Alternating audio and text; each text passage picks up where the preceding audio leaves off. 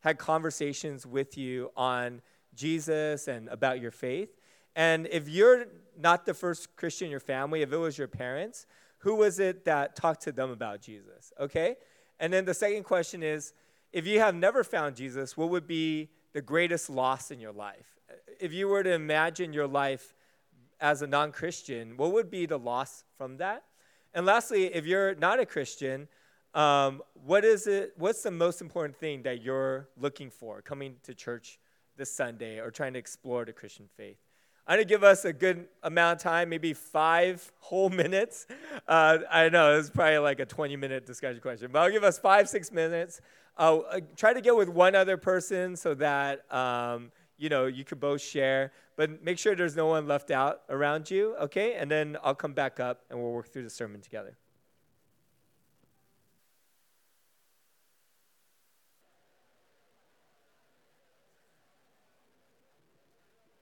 Check. All right, thanks so much for sharing, everyone. Totally broke my time limit. Let's see. So I grew up as a Christian. I remember when I was about 3 or 4 years old, my mom, she's a devout Christian. My dad was a very devout Buddhist at the time. And I don't know if this is a real memory. My memories get fuzzy, but I've shared it enough times where I think it's real. Have you ever done that before? So I remember my parents getting into like a little bit of a squabble of whether to take me to temple or to church.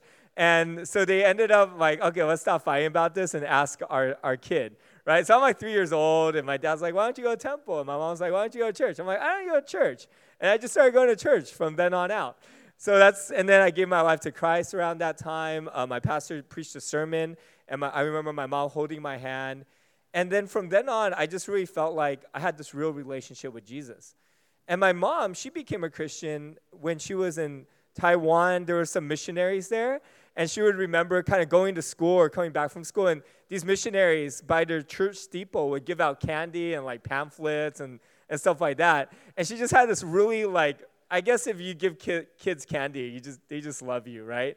So she would hear the bell, she would salivate, she would go get her candy. There's an old experiment about that. So she was curious about Christianity. She came to the U.S. and she was in Texas, and there was just such a aroma of Christ there for her. She was hosted by a white family who loved the Lord. And then on Sunday, she would just see her whole city transform. Everyone would dress up in their best attire. The women were beautiful. The men looked so handsome. And she'd just see them all dressed up. All the shops would close, and everyone would go to church. And that just really sparked her interest. And so she went to church a few times then, but she thought, hey, when I get to California or when I get a stable job and finish my schooling, I'm going to go check out this Christian thing. So she finally felt a little settled in, and she was at a park. And at this park, she met this random Chinese lady, and she asked her, hey, do you know of a Christian church I can go to? And she's like, I'm not Christian, but I'll look around for you. So this non-Christian, probably Buddhist lady, finds a friend who goes to church and introduces my mom to that friend. And so they invite her to a Bible study. She pulls up into this cul-de-sac, and she was really nervous. The house was across the street. And she's like, I don't know, maybe I should just go home. I don't know if you've walked into church your first time and felt really a lot of anxiety about that, but that's how my mom felt. And so she was kind of just sitting there, not sure if she would go in or go home. But then this man runs across the street and asks her if she's there for the Bible study. And because of him, she goes into the Bible study and learns about Jesus. Our pastors really shepherded her well, and she becomes Christian. And then, like I said, a few years later, I become Christian. And then a few years after that, my mom's brother becomes Christian, my uncle, and his family becomes Christian. And my dad becomes Christian when I turned 12. And then my mom's parents become Christian. I remember my grandma from my mom's side, she was diagnosed with cancer and starting to pass. And we had shared the gospel with her over and over again. But during that moment, my pastor came in and again sat next to her in bed and shared the gospel. And she became Christian during kind of the last moments of her life. I remember I went to Taiwan and I tried to preach the gospel to my dad's parents after he had become Christian. And I was so frustrated. I didn't know how to articulate the gospel. I started in like Genesis with Adam and Eve. I had no idea how to get to Jesus, right? I'm like maybe 11 or 12. I was getting really upset. And then finally, I just told my grandma, why don't you call my parents and they'll explain it to you. So my grandma calls my parents and I'm like not happy. And then I'm just frustrated. And then my parents explain the gospel to my grandma and she becomes Christian. And I remember at that point, I remember my aunt looking at her and saying, you can't just become Christian because you love your grandson. Like you're leaving like your whole heritage behind of Buddhism. But she's like, I'm willing to do that. And then she starts praying and listening to worship songs. And I remember as I visited her in her last days, she would again and again pray the Lord's Prayer. And her husband became Christian as well. All because my mom gave her life to Christ, right? So many pieces of our family knew Jesus through her. But there's some like blessings, and then there's also a downside of being Christian so early. A lot of us were raised at church, and it's kind of all we knew. It's like being a fish in water. You know, I have no concept of what it's like to not be able to have clean water. Everywhere I go, I could turn on the faucet and drink water if I'm thirsty. I could even go to a gas station and get a key to their bathroom, and it's ghetto, but I turn on the water, and I can drink out of it. And then I look at these other countries, or I watch documentaries of people who have so little access to clean water, where they have to go miles to drink out of a well, and that's their whole day, just getting water for their family. Or they're drinking out of a river that they're also dumping their trash and their feces in. And all of this diarrhea and viruses are being spread, bacteria. It's just a different world. And we have a really hard time conceptualizing those things, right? Being American, my greatest challenge for food is what I shouldn't eat and eating less. Can you imagine someone from a third world country struggling to eat food, find good food every day, hearing about us trying to cut down on food as our main struggle with food? Like, it's just mind-blowing, right? And then I look at my Christian faith, and I feel a similar way about it. There's so much of it that I don't appreciate anymore, or that I can forget its value. You know, I think about how if I wasn't Christian, the way that I would fear death. You know, what it's like to go day to day and be uncertain if I would have life the next day, or be uncertain about whether I would go to heaven or not. I've met a lot of people from other religions and have stopped to talk with them, and most of them don't feel certain about being in their heaven. There's a hesitance, there's a fear, did I do enough good things to make it? I've talked to even monks and priests in Hinduism, and even they can't say with certainty sometimes that they're going to be in the better place, in the good place.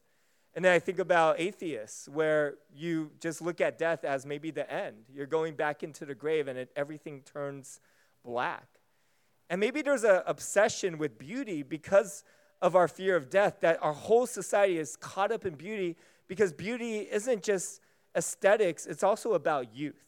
It's also about being young and not having to think about the end of our life, right? I'm about to turn 40. I'm like 2 years away from 40. And when you turn 40, at least for me, it's like a countdown to 50. 10, 9, 8, 7, 6, 5, 4, 3, 2, 1. And then you're 50. And I never thought I'd be 50, right? Do you guys ever think that you'll be 50 one day? Some of you are, but and over 50. But I mean, you just don't think about turning 50 in your 20s. And so we have a whole society wrapped up in beauty, wrapped up in CRISPR and like genetics, wrapped up in medicine, wrapped up in trying to be young again because we're afraid of death. And then I think about what it's like to be truly alone, because I've been Christian for so long. There's this real sense that God's with me all the time, to have someone to talk to and share my heart with, to have someone who really loves me in a deep and significant way. Wherever I am, wherever I go, he's there with me. But I imagine, again, what it's like to feel completely alone. To sit in a room and just be completely isolated and by myself and just with my thoughts. And maybe that's why we have a culture that's obsessed with falling in love, obsessed with finding that one man or that one woman, believing that if we had that person, we wouldn't be alone anymore, that we would have someone to share life with. But if you have a girlfriend or boyfriend or husband or wife, you know that there's times where you're apart from each other and you're still alone. Or you're with them and you feel alone because there's aspects of who you are that they just don't understand. There's going to always be disconnect. No matter how many years you're married, there's parts of you that you're frustrated where you just can't connect with that other person. But being a Christian, you have God who knows you deeply and can connect with you. What it's like to carry your own sins as someone who doesn't know Jesus, and to have the weight of your worst moments haunt you and come back like a ghost over and over again, or trying to find purpose, a purpose that's lasting. You know, we are in a society where we often hear, find your own purpose, make your own road. But isn't there something thin about that? Isn't there something about that where you're like, man, I don't know if I want to base my life off of this purpose that I just kind of found yesterday, that I just kind of like discovered or fabricated. And is it really worth 40 years? Is it really substantial? Does it really have value? I look at what we get from Jesus. And over again, I think about him solving the largest struggles, the largest gaps in our life, whether it's forgiveness or being her son and daughter or having purpose or eternal life.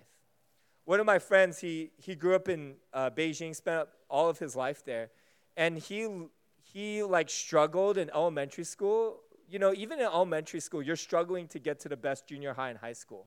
And you're competing with everyone else around you. You go to school, and then you just study, and then you go to sleep, and you do the same thing over again. That was his whole life. And then he got to the best high school. And then he competed with millions of other students to get to the best college. And then he got to the best college, and then he competed with like hundreds of thousands of other students to get to the best law school in Beijing, and then he did that. And then he worked for the best law firm in Beijing. I mean, the competition it makes graduating out of Yale look like a walk in the park when you're competing with so many people with that one singular desire.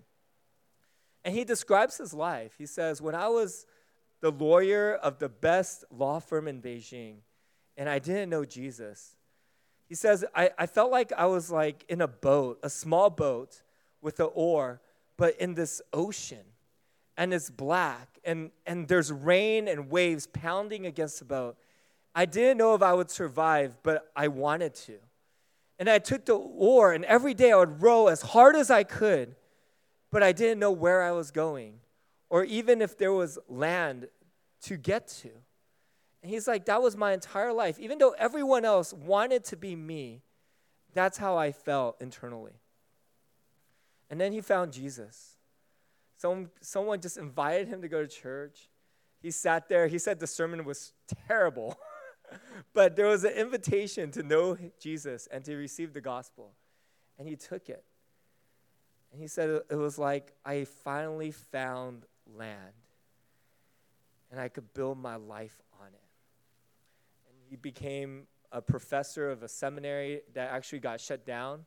I remember just grieving with him as communist China has really kind of wrapped its arms really tight around the church. But he's willing to give up his life for the gospel. I look at this passage and I see this amazing invitation into eternal life, into relationship with God, into purpose. And we see how different people respond to this invitation. Matthew chapter 21, 1 through 6. If you have your Bibles, please open it with me. Jesus spoke to them again in parables, saying the kingdom of heaven is like a king who prepared a wedding banquet for his son. He sent his servants to those who had been invited to the banquet to tell them to come, but they refused to come. Then he sent some more servants and said, tell them who have been invited that I've prepared my dinner. My oxen and fattened calf have been butchered, and everything is ready. Come to the wedding banquet." But they paid no attention and went off, one to his field, another to his business. The rest seized his servants, mistreated them, and killed them. The king was enraged. He sent his army and destroyed those murderers and burned their city. This is the first half of the parable. And what we see here is Jesus is explaining God's kingdom, one of invitation. There's a king who wants to celebrate with his whole kingdom, his servants, the wedding of his son. It's extremely important. And he's inviting everyone to join him, but they reject his invitation. And it was a really substantial rejection. I don't know if you have a brother or sister, but I have a little sister who I'm basically her hero, and I love her so much. We're like 4 years apart. I have friends that are much younger than her, but when we get together, she's like definitively my little sister, and I'm definitively her older brother. She'll just come to me, she'll like talk for an hour, and then we'll go home, you know? And I still pay for stuff because she's my little sister. And she invited me to officiate her wedding, which was like a huge honor that I got to marry her and her husband and speak into their life. But could you imagine me saying no to her? Could you imagine her asking me to go to her wedding and to officiate? I'm like, "Sorry, Winnie, I can't make it. In fact, I'm not even showing up to your wedding." That would be an enormous statement, right? How would you describe that? I can't do it without like bad words. It's like, it would be saying so many terrible things to my sister to not show up to her wedding, right? When me and my wife got married, it would be making a huge statement for my parents not to come. There would be something wrong. Everyone would be asking why. In their culture, when the king invites his servants to a wedding and you say no, it's worse than saying no to your child. It's worse than saying no to your sibling. It's a deep insult to the king. It's almost treacherous. And that's what's happening here, that the servants are saying no to their king. But then I imagine the weight of saying no to God's invitation. He gives his son to us. Jesus dies on the cross for our sins. He says, "Come into my kingdom, partake eternal life. Be your son or daughter in my family. Experience forgiveness from my son. Spend the rest of your life in fellowship with me." Do we feel the same weight when we reject Jesus or when our friends reject Jesus? Or is it just like, that's fine, there's other things out there? You know, there's hyperboles. I think this is like a hyperbole, right? Like the opposite of a hyperbole. Rejecting a king, rejecting my sister, my parents rejecting my wedding is nothing when we think about what it would mean to reject God. To say no to his son who's died on the cross for us. To say no to the God of the universe who created the world with whispers, who formed our whole life in his hands and holds everything in it. And we feel like as creation, we can stand before him and say we're too busy with our business, to say we're too engrossed with our child or too obsessed with our friends or our dating life or our career to be with God. Do we feel the weight of that statement? Do we think we're just rejecting like cardboard cutout Jesus that holds no value? Or do we see Jesus as the king?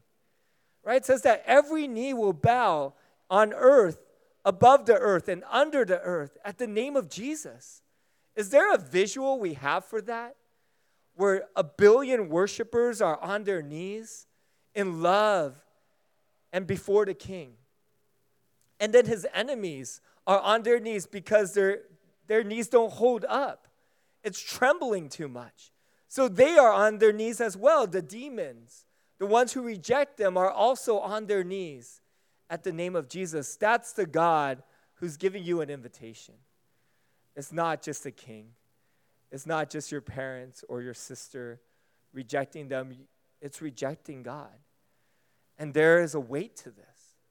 So I think the first audience of the parable is the Jews. And when he talks about in the last part, rejecting the servants and murdering them, again, it's a throwback to the prophets and to Jesus. And when we look at this prophecy of their city being burnt and destroyed, one of the closer interpretations is AD 70, when again Rome ransacks Jerusalem and takes out the temple. That in God's patience and sending servants over and over again, at some point it wanes and runs out. And God removes Jerusalem as his kingdom and his people and gifts it to us. And that's really the next passage here. He says to his servants after taking out that city, the wedding banquet is ready, but those I have invited do not deserve to come. Go to the street corners and invite to the banquet anyone you find. To the servants, go into the streets and gather all the people. So the servants went out into the streets and gathered all the people they could find, the bad as well as the good. And the wedding hall was filled with guests. But when the king came in to see the guests, he noticed a man there who was not wearing wedding clothes. He said, "How did you get in here without wedding clothes, friend?" Friend's a loose word here. The man was speechless. The king told the attendants, "Tie him hand and foot and throw him outside into the darkness, where there will be weeping and gnashing of teeth. For many are invited, but few are chosen." We're going to look at that last section first because it's a little confusing. I was confused a long time. I remember last time I preached this passage, I just skipped that last section because I didn't read enough commentaries. We do that sometimes. Was he just not dressed properly? Who's dressed really casually today? Like Daniel, right? He has a t-shirt on. Brendan's wearing, like Kyle. Are they going to hell because they're wearing a t-shirt to church? You know, like they are not, this person's not properly dressed. What's the big deal about that? Josh is wearing a t-shirt with his favorite football team. Is that enough? Or is it like an economic thing? I mean, what if he was being pulled out of homelessness and invited into the banquet? He just didn't have proper clothing. Like he didn't own wedding clothes. Was he getting tossed out for that? One of the interpretations that I bought into is that during that time, the kings would clothe their guests. So you think about Joseph. As he's sending off his brothers, he gave them clothes. And we have other accounts in Scripture and in ancient society where when the king was throwing a big party, he would give clothes to their guests. And it's really spoken about again here, kind of reflective of this passage in Galatians chapter 3, verse 27. For all of you who were baptized into Christ have clothed yourself in Christ. That the true Christians are ones in which we are wearing the righteousness of Jesus. Right? When we walk into his kingdom, we're not walking in our old self. We are not walking in our filthy sins. That when we receive Jesus, he cleanses us. And he gives us his righteousness. And we walk into his kingdom like that. But the scary part is that there's people, right, in the first section who have rejected Christ over and over again. They know they're not a part of his kingdom. They don't want to be a part of his kingdom. That's one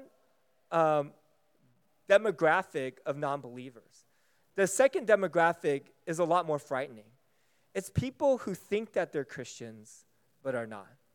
And that's this man. He walks into the wedding hall. He walks into the party, and he thinks he belongs there.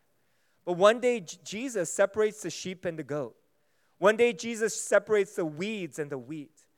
One day, he clears the field, and he shows all of us who the true believers are.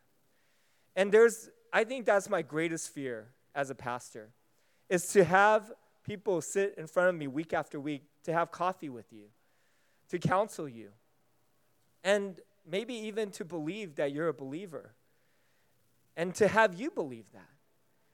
And then you're not, because I don't really know. But I think that there's people in this room who might come Sunday after Sunday, who is this man walking into the banquet, thinking that they're a believer but not. Francis Chan gives this really cool illustration. He's speaking at this huge conference, and he says it's like what if everyone here was in the ocean or in a huge swimming pool, 15 feet deep, and we all had life vests on. So we're all floating, our heads are bobbing, and we're like, oh, like maybe everyone here can swim. But then you take off the life vest, and you quickly find out who's swimming and who's not able to swim. You know, my son, he has a floaty, and we were all swimming for his birthday party, and he thinks he can swim, and it's kind of scary, right? He'll we dress him for the pool, we put on his vest, and he runs in and jumps into the pool. He looks like a corgi when he jumps in. It's the cutest thing. Like, all 4 limbs are out. But then yesterday, he didn't have his life vest on or his floaty on, and we thought he was done, but he just jumps into the pool, and Emma Shea saves him. And I think it's because he thought he could swim, but he was just being held out by a life vest. For those of us who grew up Christian, maybe we're just on floaties. Maybe it's our parents who've taken us to church week after week and makes us come here now. We're just trying to please them. Maybe we've heard sermon after sermon and we kind of live vicariously off of other Christians, thinking we are them. And man, our generation that's like one of our vices, right? We hear a compelling documentary or podcast, and I swear we think we've lived our whole life for that cause. But we've only put up 3 Facebook posts, you know? But we're really good at living vicariously through another person and being passionate because we've heard another person's story. What happens when we start stripping all that away? And I can even, if you looked at your walk this week with Jesus and you excluded small group and Sunday service and your accountability group, you excluded some of those conversations with your friends and your college ministry. If you excluded all of that over your last 4 or 5 years, what about your spiritual life is still real and vibrant? Is just you and Jesus talking to each other. And you know him. And he knows you. And you feel the weight of being his child. And you're still worshiping and singing and picking up the word. Outside of all those things, because you love the word. And you want to hear his voice. And he deserves worship. We have to be careful not to be the man who is just floating, the woman who has a good vest, but really we can't swim. Because one day God comes in, he's patient, right? Like he was patient with the Israelites. He sends us people over and over again. Even today, I'm acting as a prophet to you. I'm confronting you, some of you, with your soul. And we get that again and again in our lives, where someone invests in your soul and says, be a part of his kingdom, be in a real relationship with Jesus, have him forgive you. And one day it ends, and we stand before our Savior, and either we knew him or we didn't. Either he forgave us and we followed him and we gave him our life, or we didn't. That's a real day. But the last part of this passage that I love is that God's heart is imparted to his servants. That he has this banquet and he wants to fill his home. And he sends servants over and over again to invite people in. And that's my goal. I want to be one of his servants. I want to be in the street corners, inviting people into the banquet, the good and the bad. And that's how I see myself. I see him inviting this kid who didn't have much going for him to be his son or daughter. I get to go to prisons and do prison ministry and homeless ministry and group homes over the years and sit with people who've murdered someone or who's strung out on drugs and say, God's invited you too. Isn't that amazing? That all of these promises we have in Jesus, he's given to every person, that many, many, many are invited. but few are chosen. But how do we get to participate in the invitation of others? Right? If we know we're not the one on the floaty, we know we've received his invitation and we are his son and daughter. I believe his second calling in our life is to gift that invitation to others, to be one of those servants who goes and says, hey, God's invited you into amazing things. You've been searching for life instead of death. You've been searching to not be alone and for purpose. God wants to gift that to you. I've been thinking a lot about Renew because we're celebrating our 5th year, and it's a significant moment. And it made me kind of think back to how we started this church in the first place. And so here's Renew Church with a little cross on it. And actually, before we started the church, this space was a mission field before it was a church. And God had called me and Nina to be missionaries before we were pastors here. And so we spent a long time at the apartment complex right across the church. So that's Deer Park right below us.